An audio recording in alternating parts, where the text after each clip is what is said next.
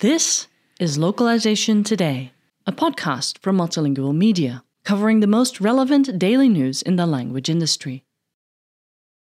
2 years ago, the Trump administration stripped the Affordable Care Act, ACA, of numerous language access provisions, citing their cost as a burden on the economy.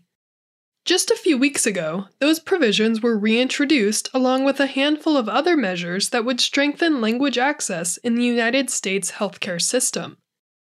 After 2 years of advocacy from groups like the National Health Law Program, NHELP, and the Association of Language Companies, ALC, a proposed rule was published this month, including several language access provisions in Section 1557 of the ACA, covering topics like machine translation, standards for video remote interpreting, VRI, and staff training requirements. Broadly speaking, Section 1557 prohibits discrimination in the healthcare system on the basis of national origin, race, sex, age, and disability status. Before 2020, it also included several provisions on language access, such as the requirement that individuals with limited English proficiency be notified of their right to meaningful language access services in the healthcare system, such as medical interpreters. Mara Yudelman, managing director of NHELP's Washington, D.C. office, told Multilingual Media that although the Trump administration acknowledged the fact that many patients could be negatively impacted by the decision to strip back language access measures, it decided to go through with it regardless. The Biden administration came into office pledging to create a more equitable and resilient healthcare system, and we are glad they recognize the importance of Section 1557 in advancing that work, Yudelman said in a press release.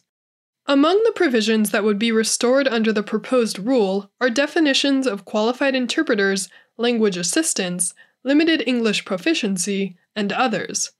Additionally, Yudelman told Multilingual that the proposed rule would require hospitals using VRI to ensure high-quality video and audio that does not lag. It also adds new requirements, such as a definition of machine translation, and requires that qualified human translators review any machine translations of health information to ensure their accuracy. While machine translation may be useful in some day-to-day communication, it is not sufficiently accurate to use when translating health information, especially because of the potential life or death consequences, Yudelman said.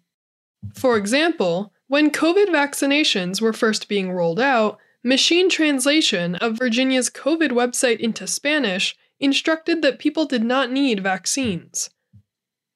In addition to language access provisions, the proposed rule also introduces a host of other provisions to strengthen healthcare accessibility for other marginalized groups.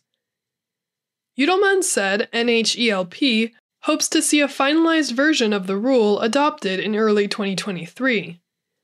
Members of the public may submit comments on the proposed rule through October 3, 2022, after which the Office for Civil Rights will consider all public comments before finalizing the rule, which will go into effect 60 days after it is officially finalized. This article was written by Andrew Warner and was originally published on multilingual.com on August 15th, 2022. Thank you for listening to Localization Today. To subscribe to Multilingual magazine, go to multilingual.com/subscribe.